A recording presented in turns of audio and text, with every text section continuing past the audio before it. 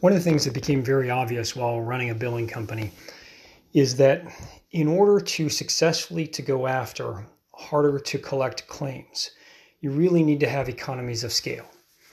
And economies of scale basically mean that you have to be large enough that you can allocate some resources to do things. So if you've got 20 employees or 200 employees, you can have much greater economies of scale if you have 200 employees because you're processing 10 times as many claims, and therefore you can afford to have some additional resources that you might not be able to afford to have in a company that has 20 employees, for example.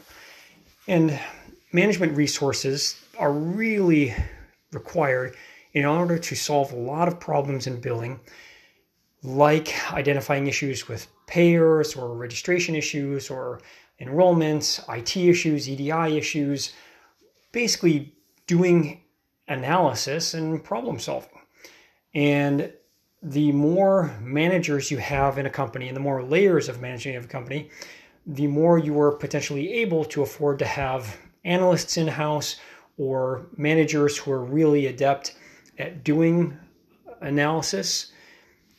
And one of the problems, of course, too, is if it takes, I'm going to make something up, 10 hours to solve a particular problem from start to finish between pulling data, analyzing, identifying a problem, digging in deeply to get more information on it, charting a solution, and then tracking, and following through with the implementation of some change, and then pulling data later to confirm that, in fact, the improvement has occurred. If you do that work, let's say it's 10 hours to solve 40 claims, that's really not very financially efficient. And oftentimes what we find is that if there's a particular problem with a payer or a type of procedure, whatever it is, it affects a block of claims. So it affects 40 claims, or if you're larger, it affects 4,000 claims with that particular payer. And so this is what I mean by economies of scale, which is if it's a fixed amount of effort to fix a problem, and it's usually pretty close to that, enroll a provider, whatever it might be, or fix some EDI issue, and that solves 40 claims or it solves 4,000 claims, it really is only going to make financial sense if you have better economies of scale because you have way more claims going through, because then you get way more revenue as a result of solving that individual claim, 10, 100 times as much revenue. We also see in that Pareto effect, where people oftentimes call it the 80-20 rule, which is going and doing analysis to solve big problems. Great, maybe everybody can do that, but to get down to the second or third tier set of problems that maybe only affect 1% of claims or a fraction of a percent of claims, if something affects 0.5% of claims and that's 150 claims, okay, maybe you never get around to solving something that solves 50 or 75 or whatever number of claims.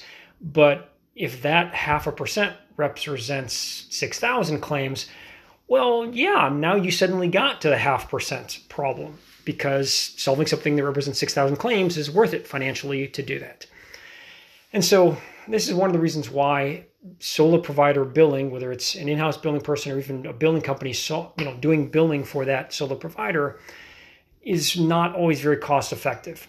And, bringing in millions and millions of dollars for a larger provider is more feasible. And this is the reason why I think financially it's easier to have higher performance with a larger provider, is because there are economies of scale when it comes to revenue cycle management specifically.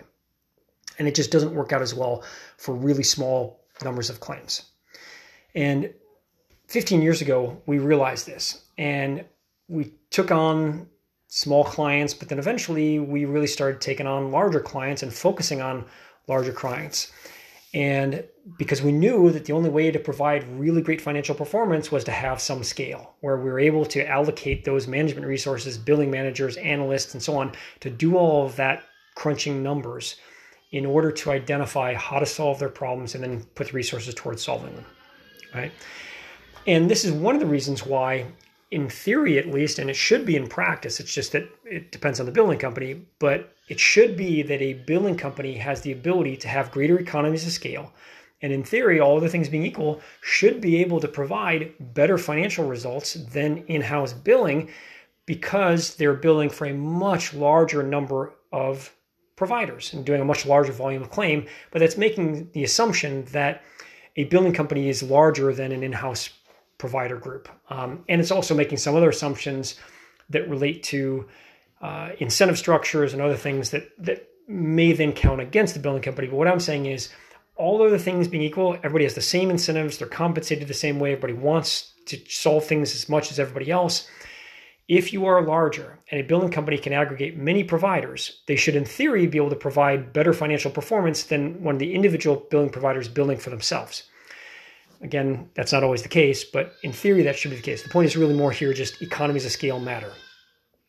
So if you can analyze across all of those clients, let's say they specialize in cardiology, orthopedic, and they've got 50 different orthopedic clients. Well, if you have a problem with a new type of procedure or there's some change in reimbursement or something like that, that's going to impact on all of your clients. You solve it once, it fixes it for everybody rather than solving it 50 different times with 50 different resources, right? So instead of solving 100 claims for 50 different providers, you solve 5,000 claims all at once. And this is part of the reason why there's been so much pressure on rolling up and consolidating providers, is because there are economies of scale. And hospitals, generally are not good at billing, with all respect to them. They oftentimes put together orthopedic, cardiology, and many other specialties, so they don't get some of the economies of scale you might get otherwise. So a single billing company that bills for 50 orthopedic practices has a different level of economy of scale and benefits that a hospital wouldn't have that has 50 different practices, some that are cardio, some ortho, some PT, some, everything under the sun. They don't get the same economies of scale. Some of that is lost. And so we generally suggest that having some scale really matters, and even if that means banding together in order to do it. So maybe a group of providers all throw in together, even if they have separate, legal structures, they're not consolidating, they're separate entities. Maybe they pool some resources and say, hey, we're going to have some shared resources, like we're going to have this manager and this analyst, this financial analyst, this data analyst, and these couple of people are going to do it for everybody. And therefore we share those resources and get some of these economies of scale by pooling together and working together just for those things. And that's a great way to do it if you can't somehow consolidate, or if you're not part of a larger entity, or you don't have a top-rate billing company that's doing this for you, that has the scale and the incentive and the resources and the desire and the capability and all the other things to do those things, right? So that's our subject on economies of scale and why they are so important in order to go after harder to collect claims. The net is, doing analysis is very labor intensive, and you need it to be able to solve large amounts of claims in order to dedicate those expensive and time consuming resources. And that's why economies of scale matter.